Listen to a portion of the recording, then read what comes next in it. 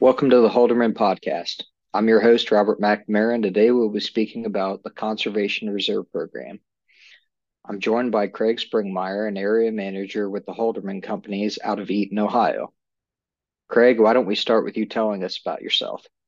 About myself, I've been in Eaton, Ohio, in Preble County, working with Halderman for the last 31 years, manage about 13,000 acres and sell farms and acquire farms for Halderman, and we do farm appraisals. Also a Purdue grad from way back when, 1984. So we have a home farm in Greensburg, Indiana area, a little bit of ground in the Connorsville area as well that I manage for the family. That's great. Why don't you explain what the Conservation Reserve Program is? Well, CRP is it's a USDA government program to help farm owners and operators become better stewards of their farmland by preserving topsoil, sequestering carbon, and in turn reducing nitrogen runoff and providing habitat for wildlife. And I'll discuss the wildlife habitat in more detail a little later. We do want to keep our valuable topsoil in the Midwest and out of the Mississippi River Delta. That's great. When did the USDA program for CRP start? CRP was authorized in the 1985 Farm Bill and was planned to enroll up to 45 million acres. It is a voluntary program, and the government does pay a land rental rate on the acres taken out of row crop production. Great. Other than the rental rate, are there other financial incentives to enrolling acres in CRP?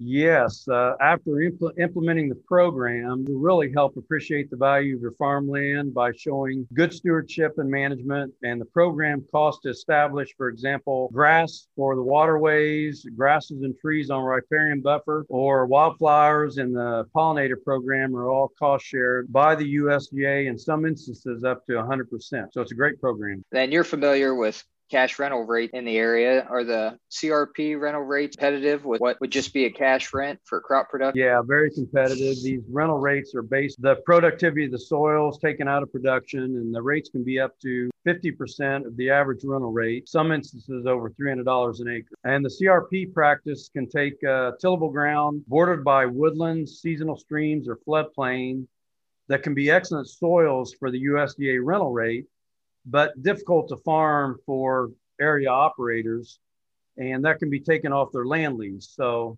this will make the remaining farmland more desirable to the operator and increase or at least support the land lease term. Yeah, it sounds like a no-brainer if you're going to get paid to do it, plus it's going to help your farm. Yeah, I think so. And there are a lot of these areas that I've had farm tenants come to me and they just said, I can't farm these anymore.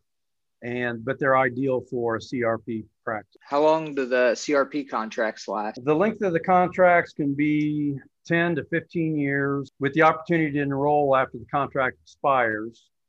And there will be adjustments on the rental rate to keep them competitive. And I've had some expire, I've had some re-enrolled, and just depends on the situation that you're in, whether you want to re-up on those programs. And again, I'll discuss that a little bit more coming up here in the next segment. Yeah, why don't you tell us about some of your experiences establishing acres in CRP? Okay, I could go on. I've been doing this for 30 years, so I could go on for a while, but a couple of the ones that really stick out, and one of the more gratifying experience I've had was on a 425 acre farm that was bordered by woodlands. And this is where there's a CP33 CRP program, commonly referred to as a quail buffer program. And on this farm, I put up to 120-foot wide buffers adjacent to all the woods. And the program was to establish native blue stem grass, wildflowers for wildlife, and specifically for quail habitat. And close to the farm, I've got a neighbor, he's a friend, Eric, who works for Imes Pet Food, and he handles their hunting dogs. He also raises quail from hatching the eggs in an incubator to introduce them into the wild. We ended up putting the quail chicks in a surrogator on the CRP ground, where they eventually developed numerous quail coveys that Eric would monitor. And he'd monitor those, he may say there's 7 or 8 quail in here. He had it down to a T. So since he lived so close, he was out there all the time. Well, he banded these quail and later had reports from area hunters that our birds were scattered across the county. So that was a really neat experience where you're growing these quail. Your CRP practice is used for the quail, which are introduced. Is just awesome. Now, and I had another managed farm that I put over 20 acres in quail buffer. It was on the 530 acre Earlham College farm, and it was bordered by the Whitewater River and woodlands. It had 4 smaller fields that we put the entire fields into quail buffer, but it was an ideal location for the Earlham Biology Department students to go out and do their field trips, check the quail buffer, check the woods. It was great. Kind of beating this quail buffer here, but another farm, I had 13 acres in quail buffer, which was adjacent to the Eaton City Park that is in a floodplain.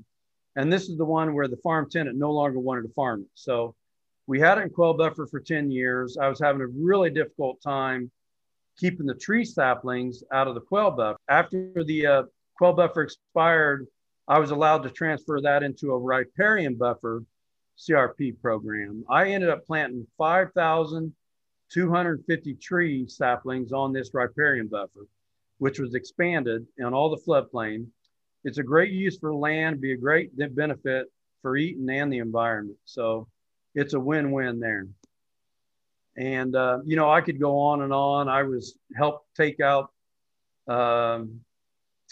bush honeysuckle on some programs. And there's numerous programs outside of the CRP. There's also the EQIP program, which is another podcast. But anyway, it's been a great experience. Along with grass waterways, I do have 3 grass waterways in Indiana and Ohio planned for installation and construction either this fall.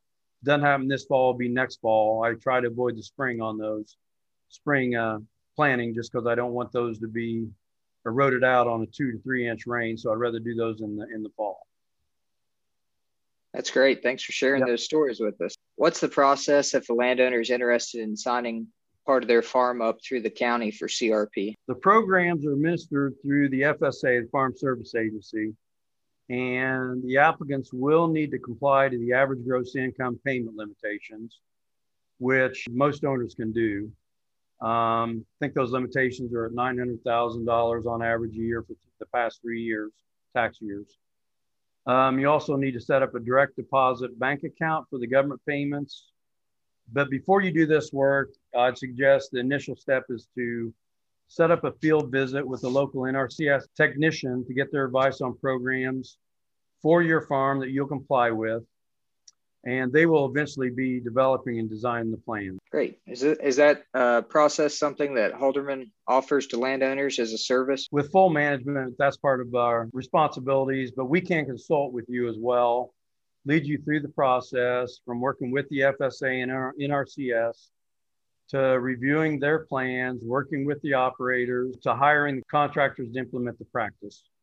So we can lead you all the way through the process, whether that's with a full management farm or with consulting. So we feel like we've got the time and expertise to help the farm owner or operator. So give us a call and we'll get you started. Yeah, having the contacts just in the area would be a big benefit.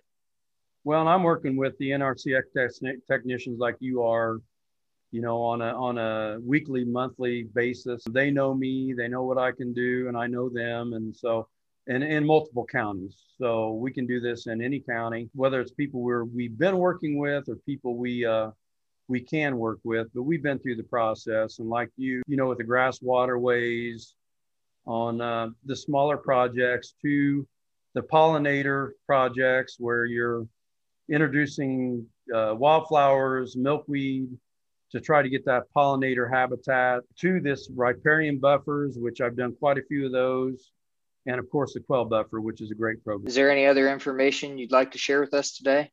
I think I've about got it covered, Robert. I really appreciate you inviting me to talk about it. I've got a passion for it and love to do it, and like you. So look forward to hearing from the farm owners.